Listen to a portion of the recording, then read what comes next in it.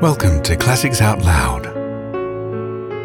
The Turn of the Screw by Henry James. Chapter 20.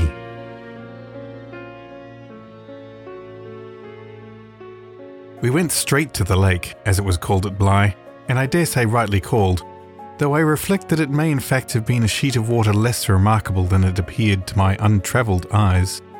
My acquaintance with sheets of water was small, and the pool of Bly, at any events on the occasion of my consenting, under the protection of my pupils, to affront its surface in the old flat-bottomed boat moored there for our use, had impressed me both with its extent and its agitation. The usual place of embarkation was half a mile from the house, but I had an intimate conviction that, wherever Flora might be, she was not near home. She had not given me the slip for any small adventure, and since the day of the very great one that I had shared with her by the pond, I had been aware in our walks of the quarter to which she most inclined.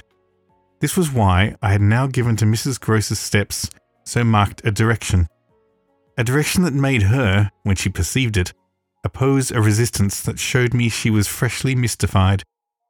"You're going to the water, miss? You think she's in?"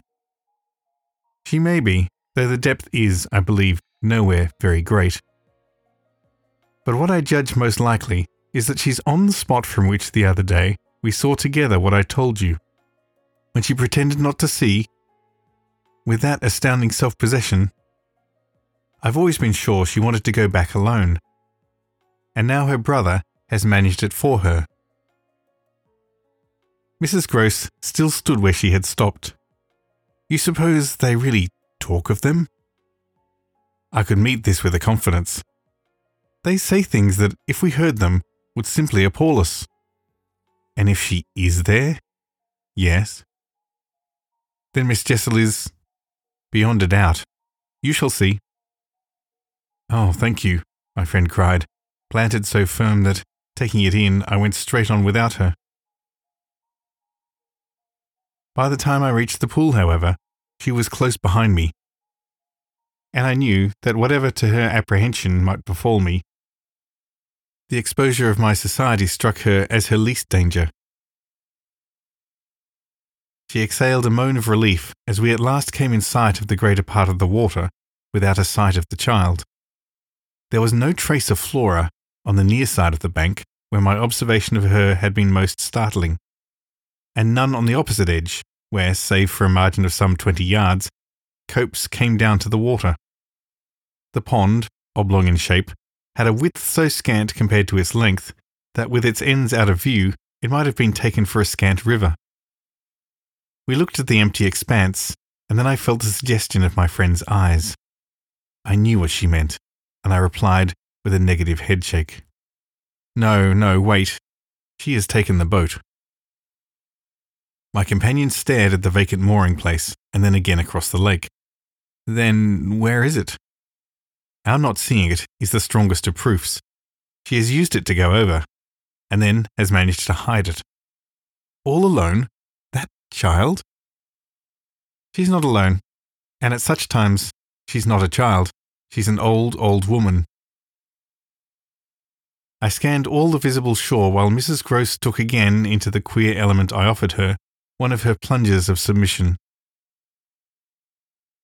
Then I pointed out that the boat might perfectly be in a small refuge formed by one of the recesses of the pool, an indentation masked, for the hither side, by a projection of the bank and by a clump of trees growing close to the water. "But if the boat's there, where on earth's she?" my colleague anxiously asked. "That's exactly what we must learn." And I started to walk further. "By going all the way round?" "Certainly, as far as it is. It will take us but 10 minutes, but it's far enough to have made the child prefer not to walk. She went straight over." "Laws!" cried my friend again. The chain of my logic was ever too much for her. It dragged her at my heels even now, and when we had got halfway round, a devious, tiresome process on ground much broken and by a path choked with overgrowth, I paused to give her breath. I sustained her with a grateful arm, assuring her that she might hugely help me, and this started us afresh. So that in the course of but a few minutes more, we reached a point from which we found the boat to be where I had supposed it.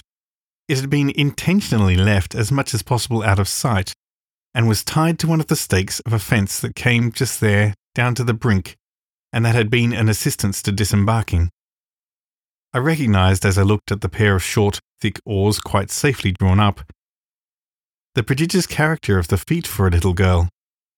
But I had lived by this time too long among wonders, and had panted too many livelier measures. There was a gate in the fence through which we passed, and that brought us after a trifling interval more into the open. Then, "There she is!"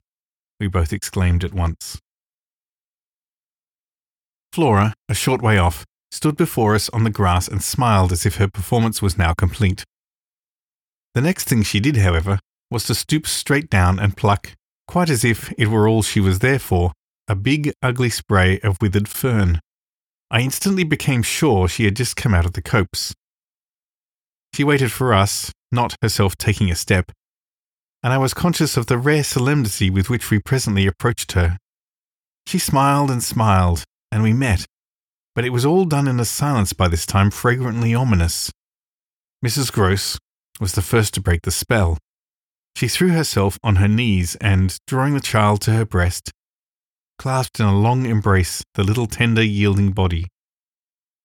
While this dumb convulsion lasted, I could only watch it, which I did the more intently when I saw Flora's face peep at me over our companion's shoulder. It was serious now. The flicker had left it, but it strengthened the pang with which I at that moment envied Mrs. Grose the simplicity of her relation. Still, all the while, nothing more passed between us save that Flora had let her foolish fern again drop to the ground. What she and I had virtually said to each other was that pretexts were useless now.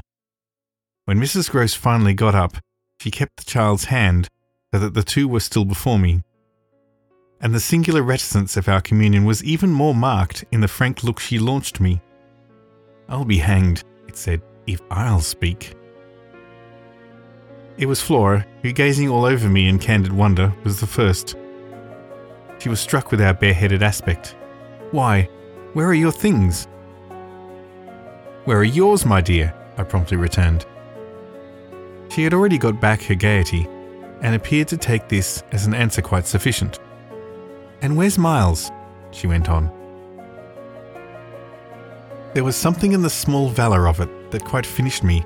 These 3 words from her were, in a flash, like the glitter of a dawn blade, the jostle of the cup that my hand for weeks and weeks had held high and full to the brim that now, even before speaking, I felt overflowing in a deluge. "I'll tell you, if you tell me," I heard myself say, then heard the tremor in which it broke. "Well, what?" Mrs. Grose's suspense blazed at me, but it was too late now, and I brought the thing out handsomely. "Where, my pet, is Miss Jessel?"